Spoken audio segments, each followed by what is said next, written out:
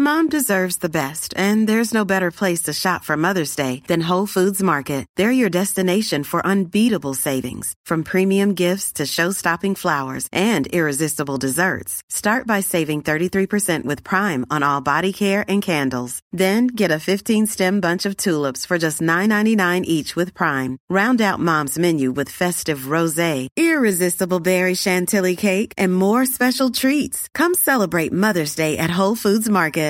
Mother's Day is around the corner. Find the perfect gift for the mom in your life with a stunning piece of jewelry from Blue Nile. From timeless pearls to dazzling gemstones, Blue Nile has something she'll adore. Need it fast? Most items can ship overnight. Plus, enjoy guaranteed free shipping and returns. Don't miss our special Mother's Day deals. Save big on the season's most beautiful trends. For a limited time, get up to 50% off by going to BlueNile.com. That's BlueNile.com. Welcome to Far-Fetched Fables, part of the District of Wonders network, featuring Starship Sofa, Tales to Terrify, Crime City Central, and Protecting Project Pulp.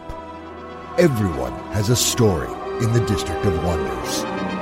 Come and find yours.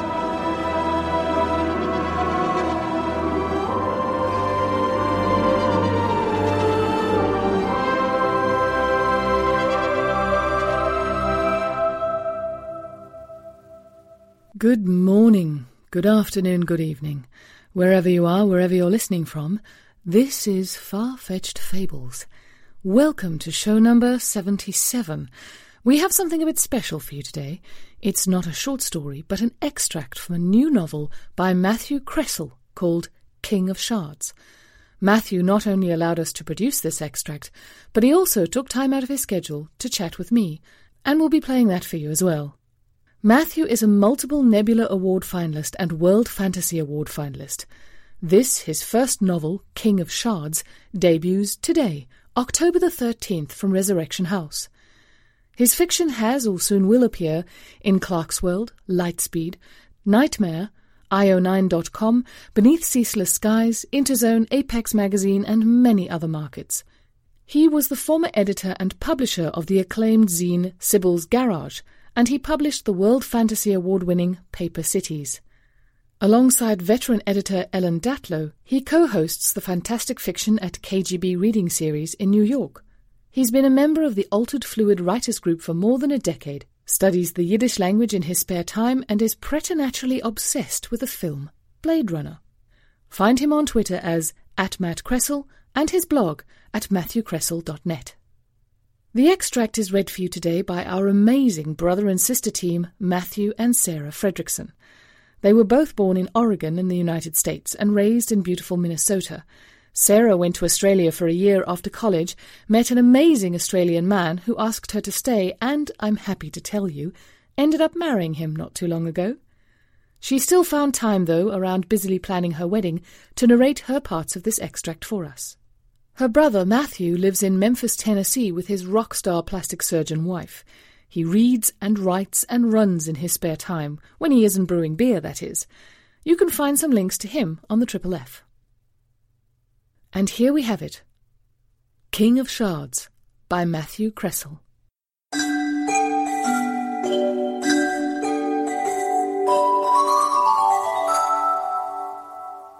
King of Shards, Book 1 of the World Mender Trilogy, by Matthew Kressel. The Legend of the 36. There are 36 just people who sustain the world. 36 hidden saints who quietly perform small acts of kindness and righteousness. So concealed are these saints that you or I could be one and not know it. Each of their small acts serves to uphold the world, and it is said that if not for their merit, the world would be destroyed. Because in Hebrew the letter Lamed is 30, and the letter Vav is 6, we call these righteous ones the Lamed Vav. Chapter 1. Daniel was getting married today, but all he could think about was work. In the musty Hebrew school classroom of Temple Beth Tiferet, he pulled the black suit jacket over his shoulders and remembered the storm. how he had laid warm blankets over weary shoulders. He tightened the knot of his wine-dark tie and remembered wrapping gauze round swollen legs. Those folks didn't have homes. Hadn't for years. And yet here he was, about to venture off to an island for 2 weeks of luxury and indulgence. And what about Graham, who would remain home alone, with no one to call if she needed help? He wanted to keep Rebecca happy, but the truth was he longed to stay in New York and continue working for the Shulman Fund, where he fought for the city's homeless. He wanted to stay close to Graham, the one who had raised him. But Rebecca, as sympathetic and understanding as she could be, had said their honeymoon was non-negotiable. They would be leaving first thing in the morning. Fully dressed now in his itchy black wedding suit, Daniel gazed out the window. Last week's hurricane, unusual for New York, had swept out the late summer warmth, and outside the afternoon air was crisp and biting. The sun descended over a copse of tall Westchester oaks, and the light pierced the blinds, sending ladders of orange across Christopher's smiling face. Christopher managed the Rising Path shelter that Daniel had helped build, and as he turned, the sun illuminated the tattoo on the dark skin of his neck. A crucified Jesus, blood spilling down his face from his crown of thorns, gazing up at God, awaiting redemption. "I've never been to a Jewish wedding," Christopher said. "You told me about some of your customs, but I'm excited to see them for myself." Christopher turned, and the shadow of his neck darkened the sky above Jesus, as if storm clouds were rolling in. "The rituals are beautiful," Daniel said. "but sometimes I feel as if it's more about the performance than the meaning behind them." "All rituals are performances," Christopher said. "That's the whole point, isn't it?" Above the chalkboard, a paper Hebrew alphabet had been stapled to a long cork strip. In the orange sunlight, the letters seemed to burn. The letter Ayin was missing. Ayin, the divine nothing. Ayin, the good or evil eye, depending. At least that's what Graham had said. Daniel shook his head. Now wasn't the time for her silly superstitions. Outside, the branches of dead trees shivered in the wind. "What do you see?" Christopher said, as if he were a philosophy reb from one of Graham's Hasidic tales. "Randomness," Daniel said. The forest outside looked as if it had been blasted in a nuclear attack. Most trees were bent, broken, but not all. "Why do you think the storm knocked down some trees and not others? The fallen ones seem no different from any other." "Luck," Christopher said. "It's like people. Some are blessed with good fortune. Others, not so much." "Inem's mazel is an anderens schlamazel," Daniel heard Graham say in Yiddish. One's good luck is another's misfortune. He remembered the night of the hurricane. The wind had been blowing in 10 different directions, and Manhattan's streets were empty, gray, and rain-choked. Like a mouse in a giant cemetery, Daniel had weaved under dark skyscrapers toward Rising Path homeless shelter. Open only 6 weeks, they'd received several summons for overcrowding. Another, and they'd be shut down for good. But when Daniel saw the homeless people waiting outside in the storm, the diabetic with his swollen ankles and bloody socks, the schizophrenic who couldn't light her cigarette, the drunkard who had collapsed on the curb, the mother trying to soothe her colicky baby, he'd convinced Christopher, the manager, to let them all inside. It hadn't been enough. Dozens of homeless throughout the city had gone missing after the storm. Washed away to be forgotten, their deaths remain untallied in the storm's official toll. Daniel sagged with the weight of the memory. Outside the classroom, the sun dipped behind a broken tree trunk, and the light splintered into a fan of orange rays. "The storm hurt a lot of people," Daniel said. "I know," said Christopher. "but this is a day of happiness, Danny. You work very hard. You deserve this. Make sure you pause to enjoy it." But do I deserve this? He thought. 5 years ago, right out of college, he'd taken the job with the Shulman Fund. Through their non-profit wing, he'd worked on many humanitarian projects, But Rising Path was his from start to finish, and he felt a responsibility for it, like a father to his child. He had made arrangements for his absence, of course. Christopher was more than capable of managing the shelter, but the storm had shown him there was no such thing as being fully prepared. Christopher pivoted open one of the small windows and lit a cigarette. Cool air raced around Daniel's ankles. "You never told me how you got home that night," Christopher said, exhaling corkscrews of smoke. "The buses and subways had shut down by the time you left." "I walked." "All the way to Brooklyn? In the wind and the rain?" Daniel nodded. "You didn't have to check up on us, you know. You could have called." "I did. Several times. No one answered."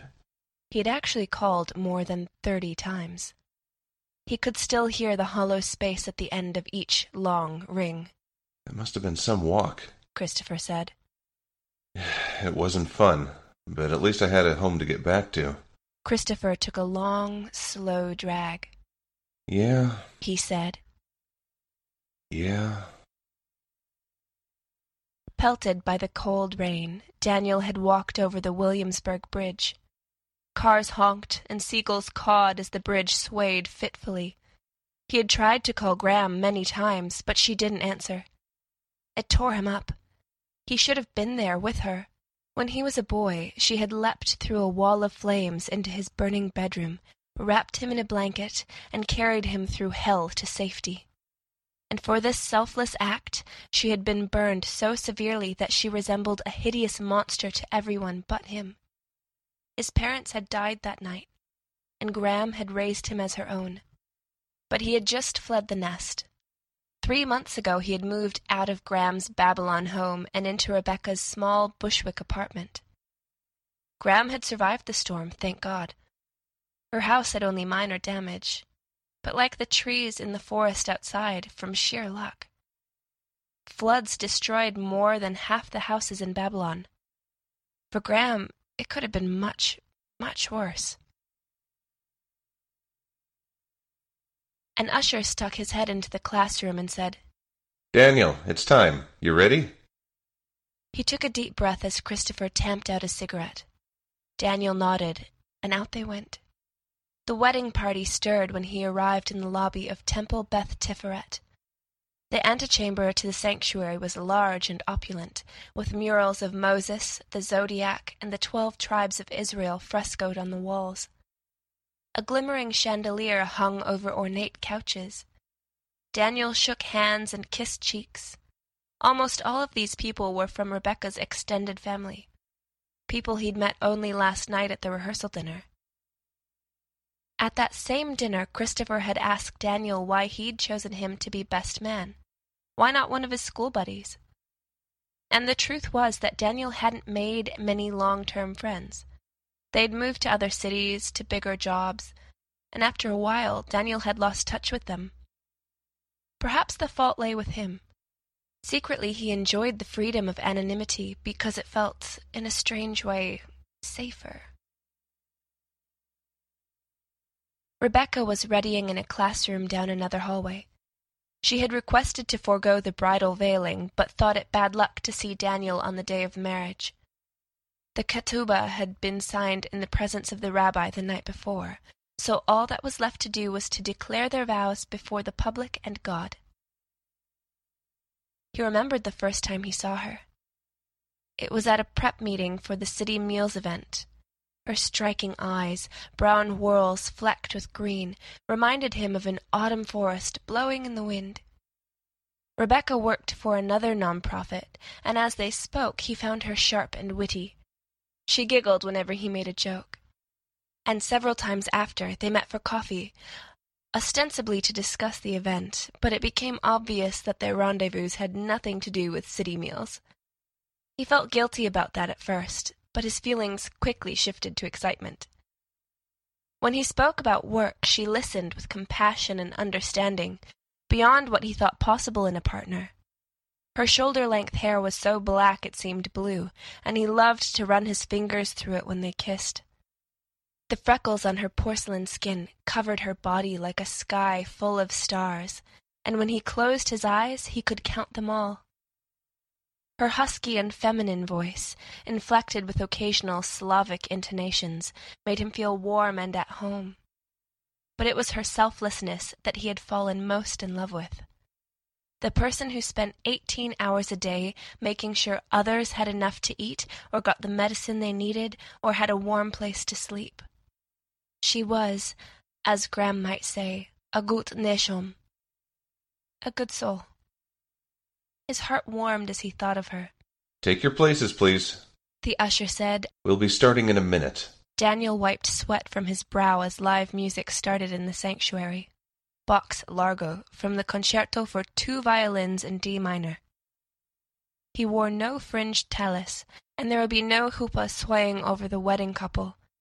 Rebecca's requests, 2 of many particulars, like the bridesmaids' dresses of emerald satin, brocade trim, and sparkling belts fit for 21st century cowgirls. He'd left all the wedding details up to her, like the groomsmen's traditional black suits and their ties, handkerchiefs and cummerbunds, all the color of spilled wine. She had chosen this shade for the flowers, too, the color of the sky 20 minutes after an autumn sunset. The same color Daniel saw as he looked out the glass doors of the synagogue, as the sky was just now. The wind gusted and a spray of leaves tumbled past the entrance. And following the leaves stepped a white-haired man dressed in a long cloak. The man peered inside the synagogue as he walked quickly past the doors, his eyes white as moons, and a wave of sudden dread washed over Daniel. The night of the storm rushed back to him. He had been just a few blocks from Rebecca's apartment on the night of the hurricane, soaked and miserable, looking forward to a hot shower, when a tall, white-haired man in a long cloak, the same man, Daniel was certain, leapt out from behind the scaffolding of a construction site. Daniel remembered him from Rising Path. Earlier that night he had been staring at Daniel from a stairwell. His Roman nose and a sharp jaw were distinguishing enough, but it was those white eyes, as bright as twin moons, that he recalled most vividly. With schizophrenics, he often felt as if they could peer deep into his soul, beyond the boundaries of his ego, to glimpse disapprovingly at his fragile self, because that was the hellish place where they lived. But this man's gaze delved fathoms deeper, down into his reptilian brain, plucking at his primal fears, like a fever dream concocting nightmares from his id. The man said, "Don't marry that beast!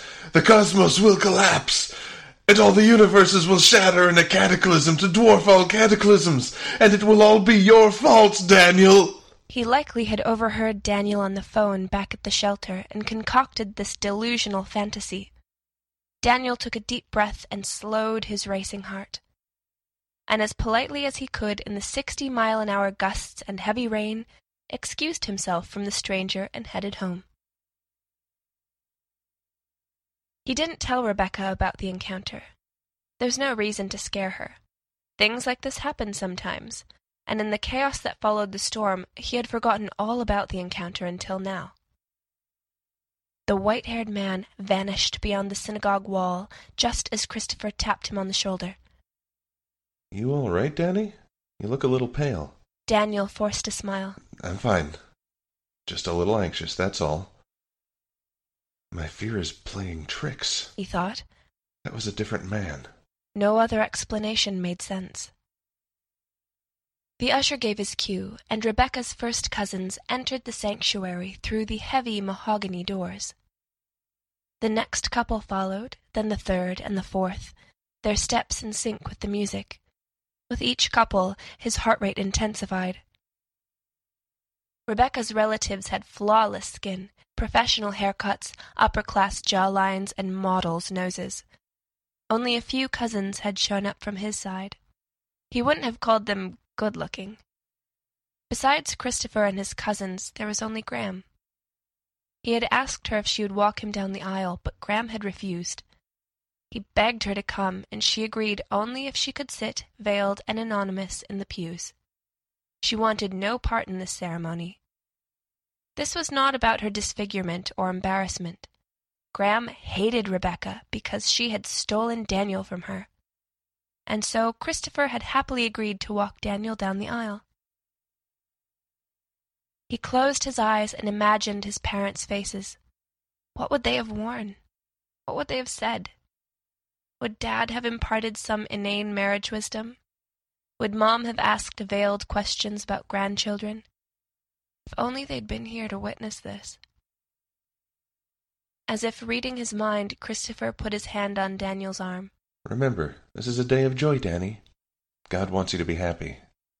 Daniel nodded and thanked Christopher just as the usher signaled it was their turn to enter. To the beat of the music, he and Christopher stepped into the sanctuary beyond the mahogany doors. Towering stained-glass windows spilled multicolored lights over all the guests as they all turned to look at him. His cheeks grew hot. He disliked being the spectacle. Rebecca's family on the left side of the sanctuary beamed with celebrity teeth, photogenic in their tailored suits and glittering dresses. Their expensive jewelry winked brightly in the light. His relatives sparsely occupied the right side. A few stocky, balding men, distant cousins of his mother, and their middle-aged wives. 2 kids argued over a pocket video game. The girl picked her nose and stuck it into her brother's face. Graham sat in the 5th row, hooded and veiled. As he passed her, she made a gesture to ward off the evil eye. She kissed her Hamsa pendant and whispered, "Gnai Nor." He smiled and hoped that under her veil she smiled back. He stepped onto the bimah and took his place beside the groomsmen. Christopher positioned himself beside a row of tall, good-looking men from Rebecca's family. He was a head shorter than the shortest, and the only African-American among them. The rabbi, his beard as orange as dried apricots, raised his well-thumbed prayer book as the orchestra changed tune to an intense, aggressive waltz. Daniel couldn't place the song. Was this Rebecca's choice? His relatives grimaced, but her side smiled and swayed and turned their heads towards the mahogany doors in unison, as if Rebecca had entered, but the doors remained closed. Yet an instant later, had they known she was coming? The doors opened, and in she strode. Daniel held his breath as her parents led her in. They were as pale, dark-haired, and graceful as she was. Rebecca wore a black, tight-fitting dress affixed with hundreds of small mirrors that sent a planetarium of reflections over the audience. She had wrapped her waist many times with a thin patent leather belt, and its oversized buckle, a shard of a broken mirror, reflected spots of light in front of her as she walked. He had seen her wedding dress many times, a lacy white gown that had taken up half their shared closet. What the hell was she wearing now? Her relatives smiled. They sighed and got teary-eyed and held palms over their breasts. His relatives turned bemused gazes toward him, and he shrugged. He had no idea why she had chosen this attire. He couldn't see Graham's face under the veil, but he knew he wouldn't like her expression. Rebecca had always been unusual when it came to fashion, but this was bizarre. Her parents kissed her and took their positions on the bimah. Rebecca flashed her white teeth and looped around them once, twice, as her mirrors dazzled him with 1,000 reflections. Each loop represented a day of creation, and she would end on the 7th day, the Sabbath, their marriage becoming an echo of God's work. And though he was blinded and confused, he was certain he counted 5, and only 5 loops before she paused. Her eyes were whirls of green and brown. Her pupils dilated as she met his gaze. He was transfixed. Her expression was joyous, yes, but underneath lurked something feral, wild. Was she drunk? It took immense effort to move his lips. He whispered, "What's going on, Beck?" She smiled. "I gird myself with the fragments of the cosmos, just as you, Danny, have girded this world." He stared at her. What?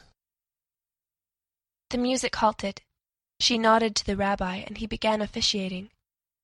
Daniel felt the eyes of his relatives upon him. His cheeks were aflame. They couldn't stop now. He'd get answers later at the reception, as soon as he and Rebecca had a moment alone. He repeated the Hebrew prayers after the rabbi and took Rebecca's fever-hot hand. Christopher presented the gold band, and Daniel placed it on her index finger, her nails the same wine-dark color as his tie. He repeated after the rabbi, Behold, you are sanctified to me with this ring, according to the law of Moses and Israel. Then came the kiddush, the Concord grape wine, dark and shiny in the silver cup. The rabbi wrapped a small, clear wine glass inside a napkin and placed it on the floor. He nodded to Daniel, and Daniel lifted his foot. Stop! Someone shouted. The sound came from the rear of the sanctuary, and everyone turned. Daniel gasped and felt as if someone had shoved a sharp, icy needle into his heart, because there he was, the same tall, white-haired man with moon-bright eyes, the same man who had followed him home that night of the storm. He had just burst through the sanctuary doors and was sprinting towards them. Stop! The man shouted again. Don't break the glass! Rebecca said, Break it, Danny! Hurry! Break the glass now! The man leaped for the bimah, when suddenly he wasn't a man anymore, but an enormous black dog, eyes as white as milk. Daniel gasped, and the audience shouted in mutual astonishment. Their faces blurred as if water had been poured over his eyes. But blurred wasn't the right word. It seemed as if everyone had been formed from millions of tiny cubes of salt. And not just the guests, but the prayer books, the pews, the stained glass windows, too. Everything had become granular, discreet. Even time itself skipped forward in steps, as if attached to a cosmic escapement. This is a dream, he thought. Graham was shouting under her salt crystal veil, her words slurred and slow. The salt grains grew, and the world pixelated into 1,000 bright mosaics. Rebecca shouted, Break the glass, Danny! Break it now! Everyone had become writhing salt monsters except for Rebecca and the black dog. Daniel screamed, and his voice stretched across time, back to creation itself, perhaps eons before. The dog reached the stage and morphed into a man. He grabbed Daniel's wrist. You treasonous bitch! He said to Rebecca. Rebecca grabbed the silver kiddush cup from the stunned salt crystal rabbi and smashed it against the man's forehead. Wine flew into the air, and a gash zippered open on the man's scalp. A spray of blood-red cubes spun in the air, unaffected by gravity. Rebecca howled, and her face withered like the roots of an ancient tree. Her eyes became horrid pools of black. Daniel screamed again as the man yanked him away, and he let the man pull him off the bimah, away from the hideous face, across the sanctuary, through the lobby, and out the glass doors into the night. Cold air nipped at his skin as the man yanked him over the parking lot paved with salt. He pulled Daniel past cubiform cars and into a metropolis of crystalline gravestones. The rising moon was a crescent of salt that spilled pale light onto pixelated branches. The stars were each single salt grains. I'm hallucinating, he thought. Screams and shouts rose behind him as the man released Daniel's hand beside a towering oak. Who are you? Daniel said between gasps. He tried to rub the nightmare from his eyes. The man muttered several phrases in a bizarre, guttural language, then squeezed his hand into a fist and slowly opened it. A spark of light floated in his palm, a flame without a candle. He let the spark fall, and it fluttered to the ground. When he touched the earth, the spark vanished and the ground shuddered. The man turned to Daniel, his pale eyes more ancient than time. Who am I?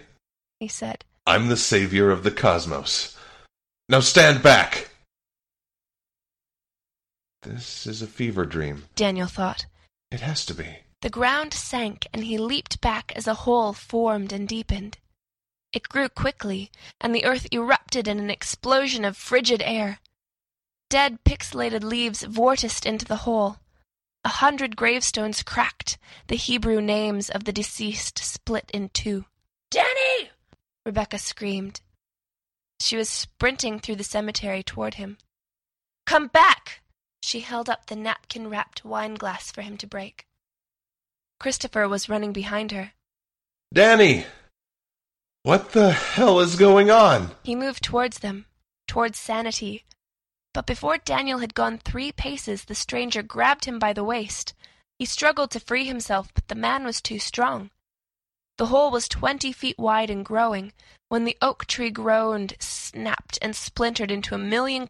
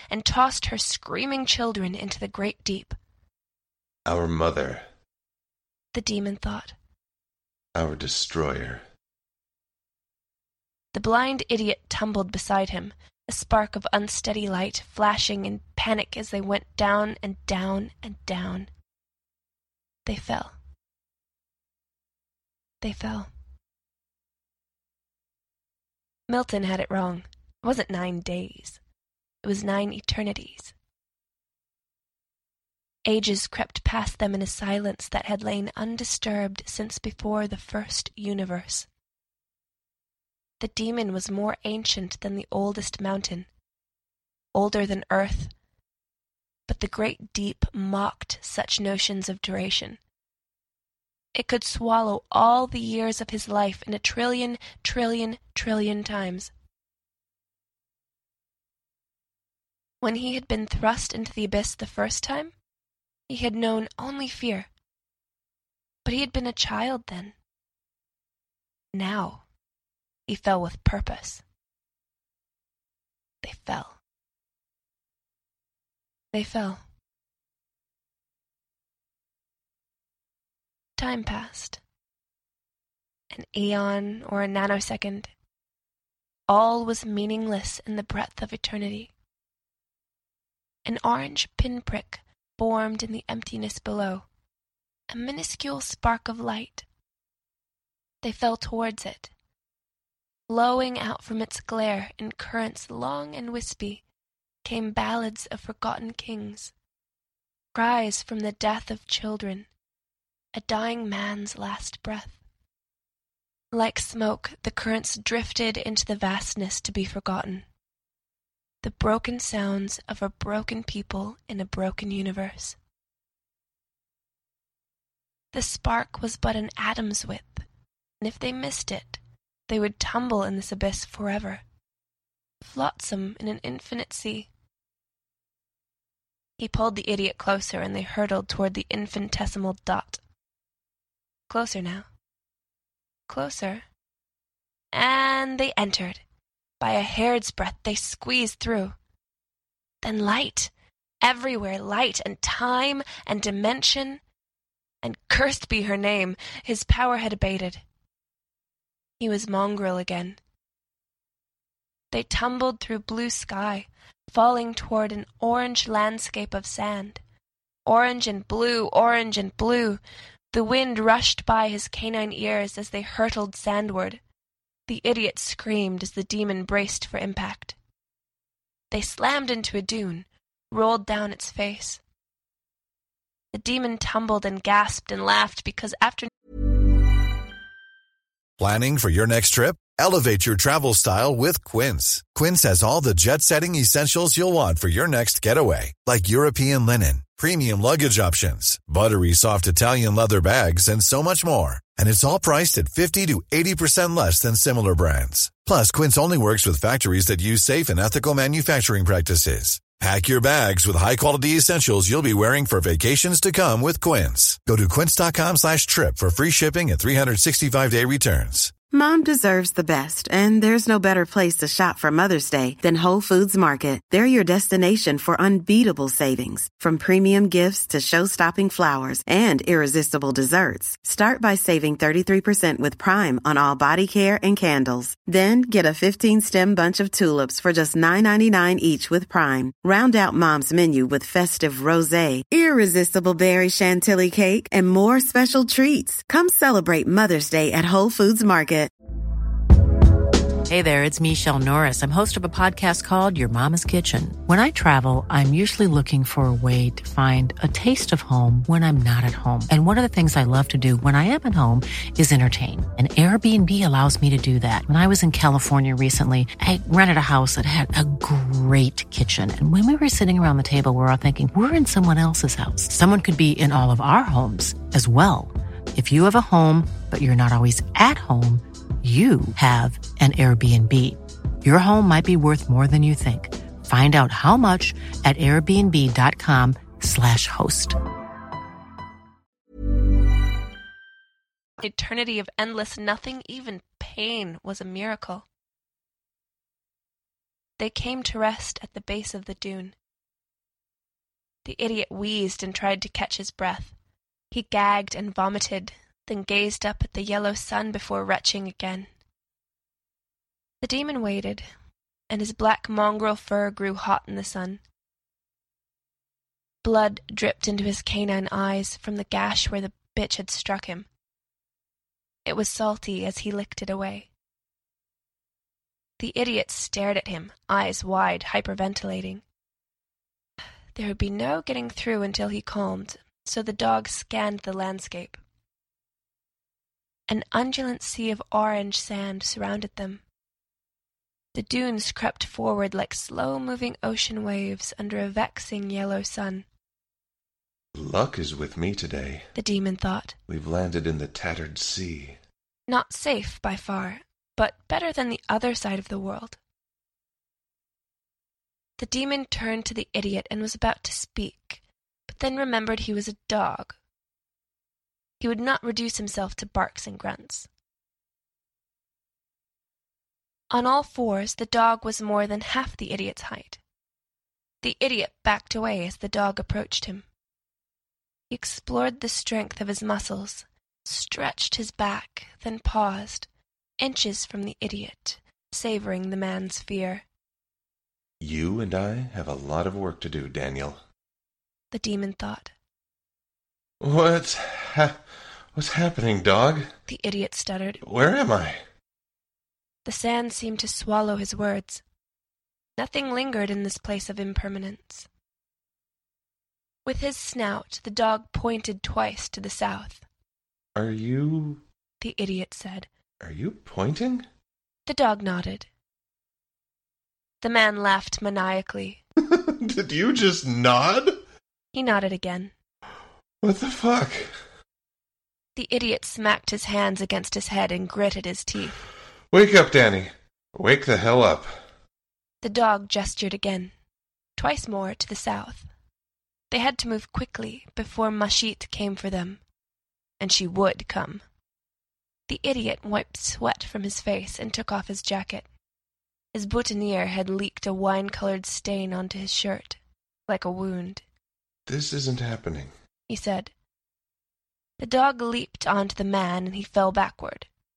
He snarled and shoved his snout into Daniel's face, then dragged a paw across his chest, tearing shirt and skin until Daniel screamed.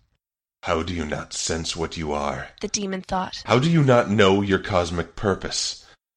You've concealed yourself so well you don't even remember who you are." The dog released Daniel and trotted away. He gestured south again. Daniel pressed his hand to his new wound, blood mixed with the purple flower stain.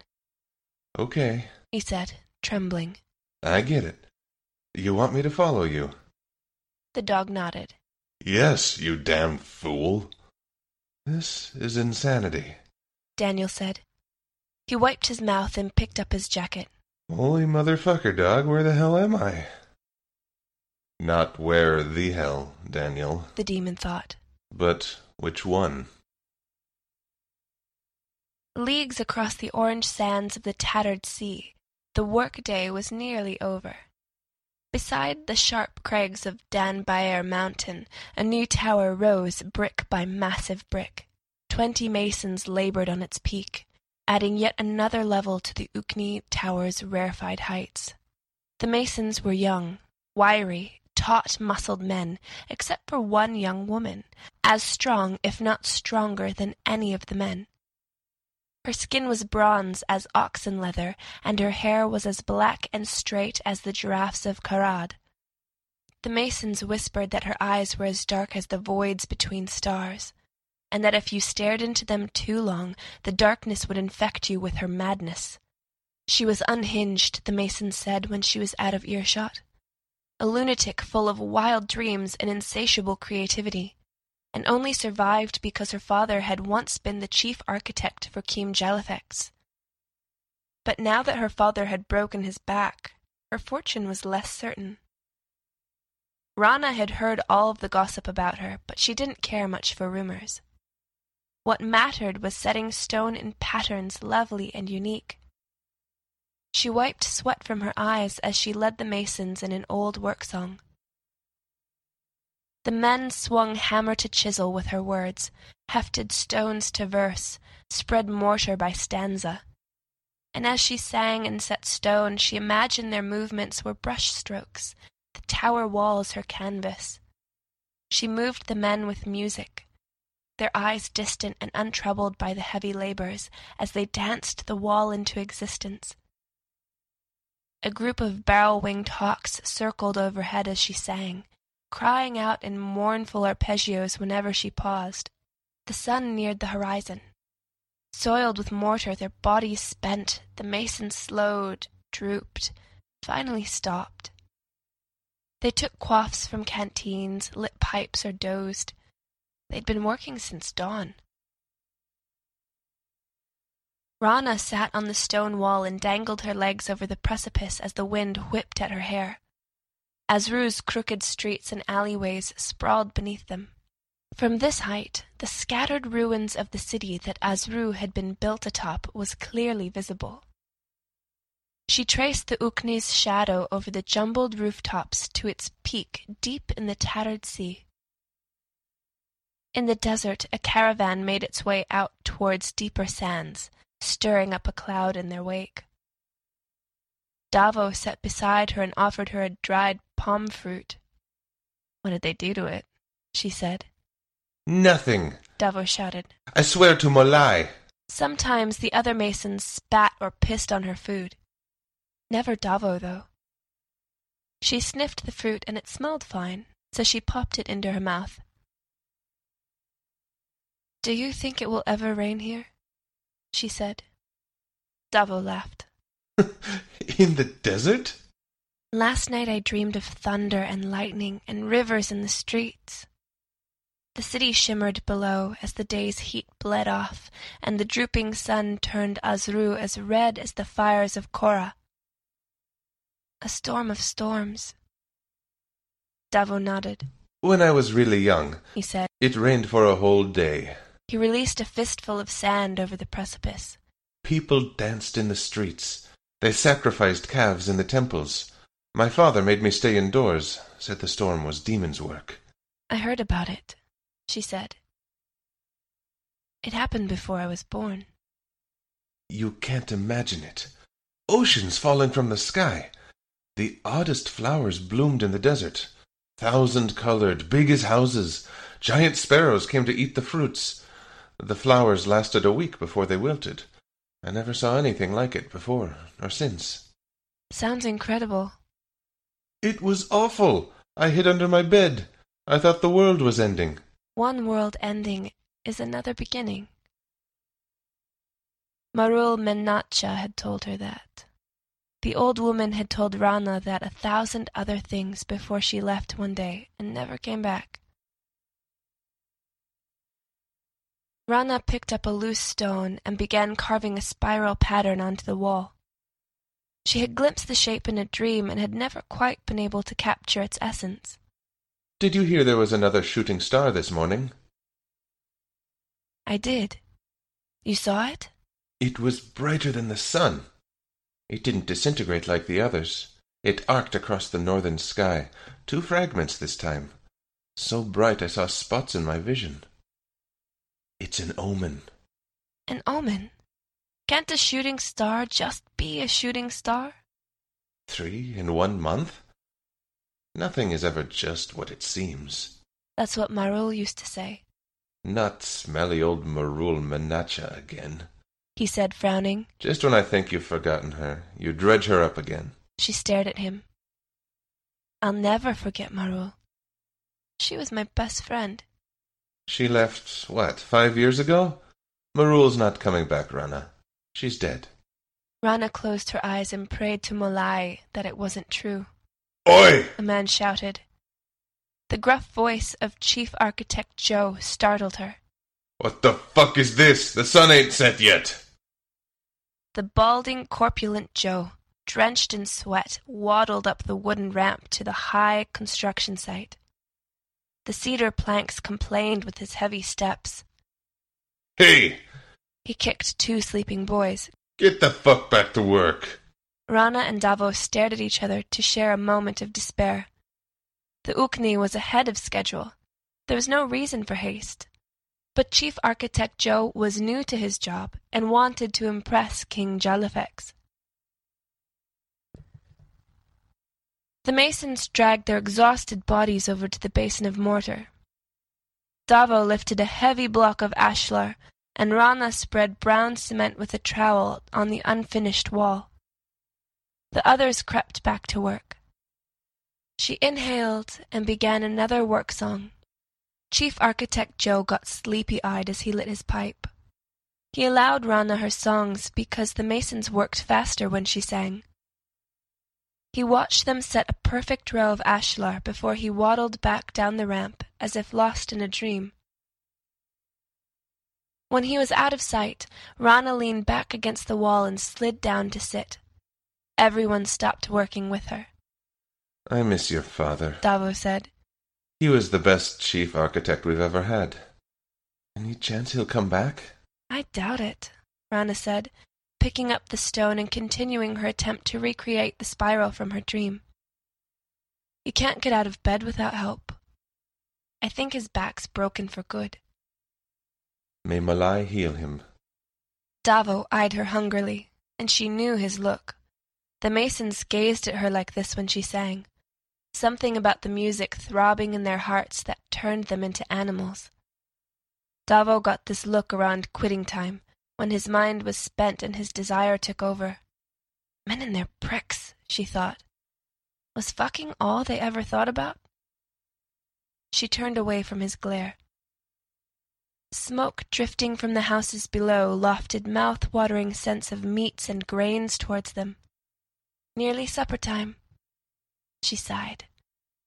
Her father would have let the workers go home early to enjoy the remains of the day. But never Joe. I should have been chief architect, she said. I was next in line after my father. One day. You'll just need a few more years' experience. Her face grew hot. Experience? Ha! No, Davo. It's because King Jalafex can't have a woman design his glorious city. What would his enemies think? Davo spat over the edge. The same thing his friends think, that he's an ugly lizard. The other masons laughed. If I were chief architect, Rana said, I'd build a city greater than Karad. I'd build the greatest city Gaelom has ever seen. Davo's mouth hung open. Don't speak like that. You'll offend the goddess. Molai has more on her mind than my little fantasies. She frowned and kicked sand to the rooftops far below. You need more patience, Rana. A few more years apprenticing, and we'll each get our own foremanship. You'll see. Apprenticing? Davo, I set the capstone on the crypt of Umar when I was 6. I dangled from ropes 200 stories above the ground. I helped my father design the palace where the king sleeps. I was weaned on mortar. How much more apprenticing do I need? Davo frowned. Forget it. It's not worth fretting about things we have no control over. But that's just it. Every day I choose to heft stone for that sweaty fool. She pointed down the ramp where Joe had fled. I could leave. Leave? You know, quit. And do what? You can't work in Azru without the king's blessing. Then I'll quit Azru too. Davo scratched violently at his black stubble. Where would you go? In the desert, you'd drown in the tides, get eaten by demons, or kidnapped by Bedu. And then you'd need a guide. And guides cost money. And you can't trust a sellsword. Davo! She shook her head. Forget it. It was just a dream. He squinted at her. Rana, if you left, who'd sing for us? She felt pity for him. One day, she knew, she'd have to leave this place. Leave him. Don't worry. I'm not going anywhere. Not yet, she thought. He bit his lip and stole a glance at the sun. Micah and me are going to the fermentary on Ramswell Row tonight. Want to join us? And get groped by drunk men again? No thanks. I'll make sure that doesn't happen this time. Sorry, Davo. Maybe we can go someplace else then. We? He lowered his voice to a conspiratorial whisper. You know, you and me. She climbed onto the wall and swept her gaze across the cityscape, over buildings she had laid with her own hands. Once this view had inspired awe, but as her hair fluttered in the hot breeze, she realized the city was no longer enough. Azru was too small. Not tonight, she said. I've got plans. She jumped off the wall and grabbed her satchel and tools. Plans? Davo said. With who?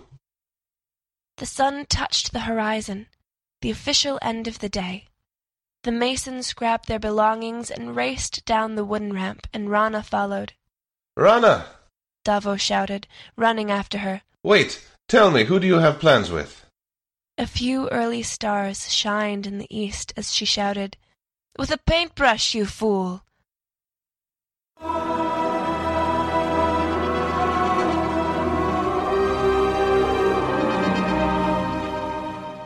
Doesn't that just make you want to run right out and buy the book? It does me. So much so, in fact, that I wangled myself an interview with Matthew Kressel, and what an interesting chat it turned out to be. Take a listen.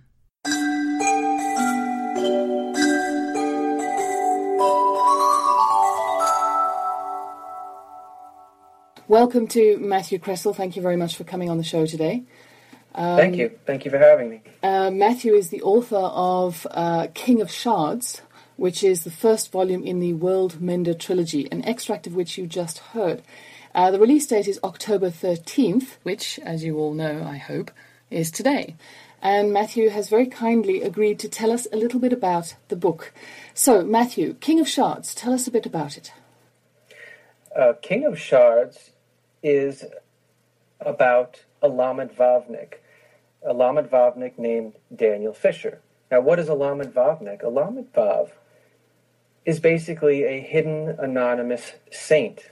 And according to an ancient Judaic myth, there are 36 such saints supporting the world. If any of these saints cease to be righteous, the world would be destroyed. But the thing about these saints is that they don't know that they are upholding the world, that they are these hidden righteous people. They are anonymous even to themselves. So Daniel Fisher is told that he is one of these Lamed-Vavniks, these anonymous saints, by none other than Ashmedai, the king of the demons. On his wedding day, he's snatched away from his bride-to-be and brought down to a shard, a remnant of a shattered universe. And there he must fight his way back to Earth in order to protect the other Lamed Vav before they are killed by another demon. Okay. Yeah. So where did the inspiration from the story come from? The inspiration for the story came initially from a conversation that I had with my father a long time ago. I grew up in a conservative Jewish household. We went through the rituals, we said the prayers, but there wasn't a lot of discussion about God and religion. In fact, my father, who is an attorney, is an extremely rational person. He would give me books on quantum physics. He gave me the brief history of time when I was 9 or 10. We read Scientific American together. And so it surprised me one day when he said to me, I believe in the Lamed Vav. And it stuck with me for all these years. And so I began researching the story of the Lamed Vav and got really fascinated with it and decided to write a book about one of them. And of course, there's a lot of other mythology throughout the book, but that was the impetus that began King of Shards. Okay. And when did you start writing? What, have you always wanted to be a writer? No, I started writing in my late 20s after I took a class at the New School. I had always been a daydreamer. I lived in my head, and I think this is true of many writers, if not all of them, that we live in our imagination. And I had always been making up stories in my head without realizing it, making up entire tales. And so I took a class at the New School. It was supposed to be taught by Terry Bisson, but he had recently moved to California, and so it was taught by Alice K. Turner, who was the fiction editor of Playboy for a couple of decades.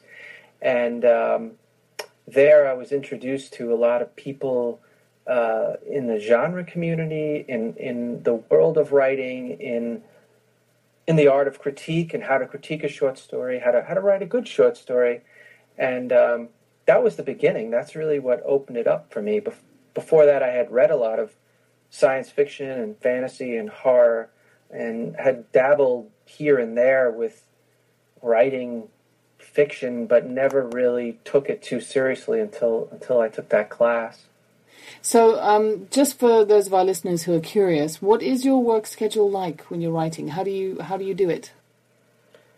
Usually I'll write in the morning for about 3 or 4 hours. I wake up, have a quick breakfast, and I sit down at my desk, which is really just a snack table, and I have a separate place to write from my work desk. I work at home. I work in IT. I'm a freelancer, so I like to separate that. But also because I write in the bedroom, and the bedroom is sunny, so I like to write in the sun. And then so I sit down at the little folding desk and write for 3-4 hours, and take a break.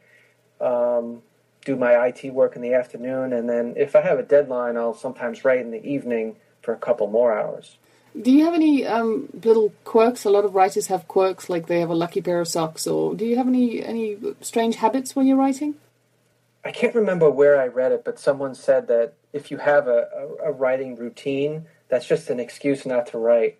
So, and I think it's kind of true, but I do feel that I like to have a cup of black tea.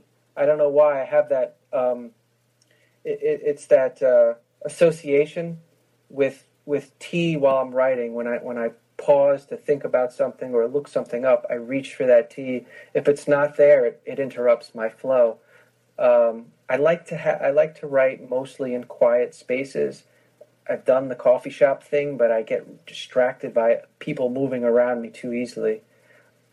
I think that it's just a matter of, sitting down, getting in that headspace where the rest of the world vanishes, and it's just me and the words. As long as I can do that, I don't need anything else. The black tea helps. Well, as long as it's British tea, obviously. I do. I drink English breakfast tea, as a matter of fact. Excellent. Milk and sugar? No, just black. Oh. Milk and sugar, like a good British brickie.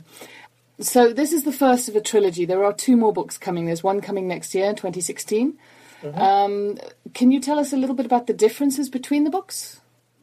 Sure. So King of Shards has a somewhat of a slow build, and I think this is because I had to introduce the reader to the mythology and the characters. So I needed to get the reader up to speed before I can get the story flowing. And I think that in the second book, because I trust that the reader is familiar with the world at this point, that I'm not pausing to build world building as much. There are definitely parts where I'm building up new aspects of the world that the reader hasn't seen yet. But the second book, for example, has 5 points of view. The first book has 3. The second book takes place in many, many different settings, whereas the first book takes place mostly on Gehinom, the Shard. So the second book pretty much, without spoilers, picks up where the first book leaves off, mm-hmm. and explores some of the ramifications of what happened and how the characters would deal. I can't say too much, but how the characters would deal with the fallout from book 1, let's say. We were discussing Rana earlier, your heroine from the Shard world. We were discussing the fact that she is quite young and she could be seen as a heroine for young adults. How do you feel about that, the young aspect of your books, the fact that it would appeal to so many young people? Is that what you were aiming for? I wasn't aiming necessarily for a particular audience. I don't remember who said it, but I always thought it was good advice. They said, you should write for the ideal reader, and the ideal reader is yourself. And I thought, I want to write a book that if I was, pick this up in a bookstore, I'd be thoroughly entertained. And that's what I tried to write. I didn't necessarily consider the age of that reader. If that reader is 12 or that reader is 80, if they enjoy the book, I'm happy. I could see where a young reader could identify with Rana, and I think that's great. But why not an older reader too? Do you ever get feedback from your readers? Do people contact you and tell you how they feel about what you've written? People comment on the story. It's really nice to hear. And there's actually there's a BookTube SFF, I think that's what it's called. They're doing a like a read along. So they have one of my stories that they're reading for September, and on Goodreads there are people commenting about the story, and I was like, oh, that's kind of cool, because they're talking about what they liked about it. And it's always fascinating to me to see how people interpret the story. It's not always the way I intended, but it's always fascinating. Mm-hmm. How long did it take you to write this book, King of Shards? It took a while, mainly because I was doing other projects in between. I would write, 10, 15 chapters, and do 2 or 3 short stories, and write more. And then I rewrote it a couple times, and then when I sold the book, the editor, Darren Bradley, sent me additional comments, so I rewrote it again. I mean, not the whole thing, but his comments were excellent, and I said, oh yeah, he's right. This would improve the book drastically. So I changed some things based on his suggestions. So it took a while. I mean, I don't remember the exact date that I started, but I would say that probably was good 4 years. I didn't have the luxury of that for book 2. I had about a year, so it's been exciting. It's been challenging, but it's been a lot of fun. I mean, it's really nice sitting down to write a book, knowing that it's going to be out there and be printed, and other people are going to read it. That's, sometimes you sit down to write a story or something else, and you don't know if anyone's ever going to see it. And that's fine. I mean, if no one ever sees it, okay. But I think it's great knowing that it's going to be out there. Well, I think it's going to be right. It's a fantastic book. I thoroughly enjoyed it. You did mention in between you were doing some short stories. Mm-hmm. Is it easier for you to write short stories, or do you find novels easier, or they're just completely different animals? Well, I think the short story medium for me is definitely an easier medium, and I think that's mainly because I've written more short stories. And also, I can write a short story in a week or two, and then another week or two for revision, and then I can move on to something else. The novel, you have to exist in that headspace for months at a time, and it's very easy to get distracted. You have your life, your job, everything else. So I do feel that for me, short stories tend to be easier, but I still love the novel for the space, because a short story, it's like every word, every phrase has to have impact. It's not that a novel doesn't, it's just that in a short story you just have limited space in which to do that. And when I write short stories, I go over every line 5, 6, 7, 10 times. The novel, sometimes I don't have the luxury, the time to do that. Of course, I'm still, trying to perfect it. So, it's different.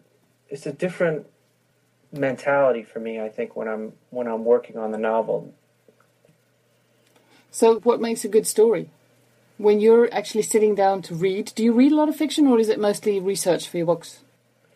Oh, no, I read a lot of fiction. I alternate my fiction usually with nonfiction, just out of habit, not because I'm trying to do anything particular. But,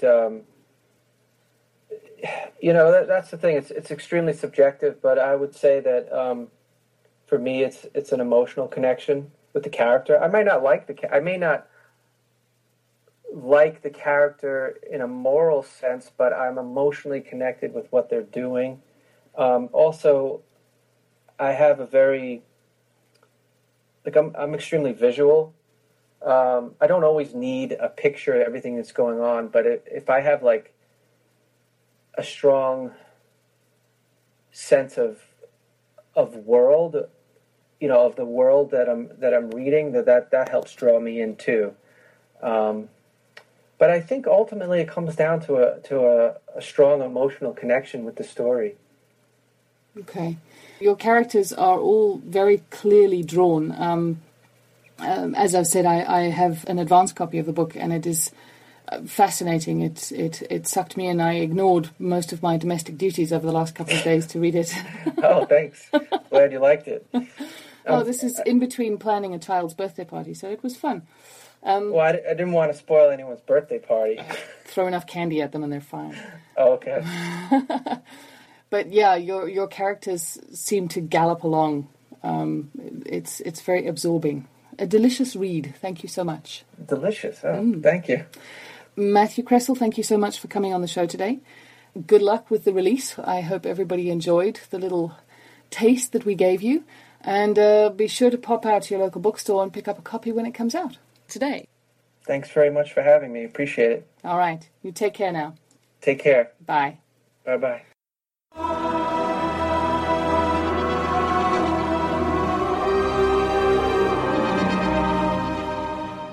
Thanks very much for your time, Matthew. I'd also like to mention that our new artwork this week is by a very talented young man called Leon Tucker, and is called Plains of Another World. Leon is a student based in the Netherlands who specializes in environment art and is aiming to work in the computer or gaming industry. He is also the person who did the front cover art for King of Shards. Keep an eye on this young gentleman, everyone. You'll be seeing a lot of his stuff in the years to come. Please remember that Far-Fetched Fables operates under a Creative Commons Attribution, Non-Commercial, No Derivatives 3.0 license, which means you can download the content and share it around all you like, but you can't change it and you really cannot sell it. Be sure to give credit where credit is due. All other copyright remains that of the authors and artists. If you like what you hear at Far-Fetched Fables, please consider making a donation to the District of Wonders. The buttons are on the website and are very easy to use. If you'd like to share your thoughts on this or any of our stories, you can leave your comments on the Triple F. Don't forget to sit back every once in a while, put your feet up, crack open that favourite beverage, and listen to some stories. We can help with that. Bye now. This presentation has been brought to you by the District of Wonders Network, dedicated to podcasting the finest genre fiction. You can learn more about the District of Wonders and their many literary productions at their website, www.districtofwonders.com. Thank you for listening. Mom deserves the best, and there's no better place to shop for Mother's Day than Whole Foods Market. They're your destination for unbeatable savings, from premium gifts to show-stopping flowers and irresistible desserts. Start by saving 33% with Prime on all body care and candles. Then get a 15-stem bunch of tulips for just $9.99 each with Prime. Round out Mom's menu with festive rosé, irresistible berry chantilly cake, and more special treats. Come celebrate Mother's Day at Whole Foods Market. Even when we're on a budget, we still deserve nice things. Quince is a place to scoop up stunning high-end goods for 50 to 80% less than similar brands. They have buttery soft cashmere sweaters starting at $50, luxurious Italian leather bags, and so much more. Plus, Quince only works with factories that use safe, ethical, and responsible manufacturing. Get the high-end goods you'll love without the high price tag with Quince. Go to quince.com/style for free shipping and 365-day returns.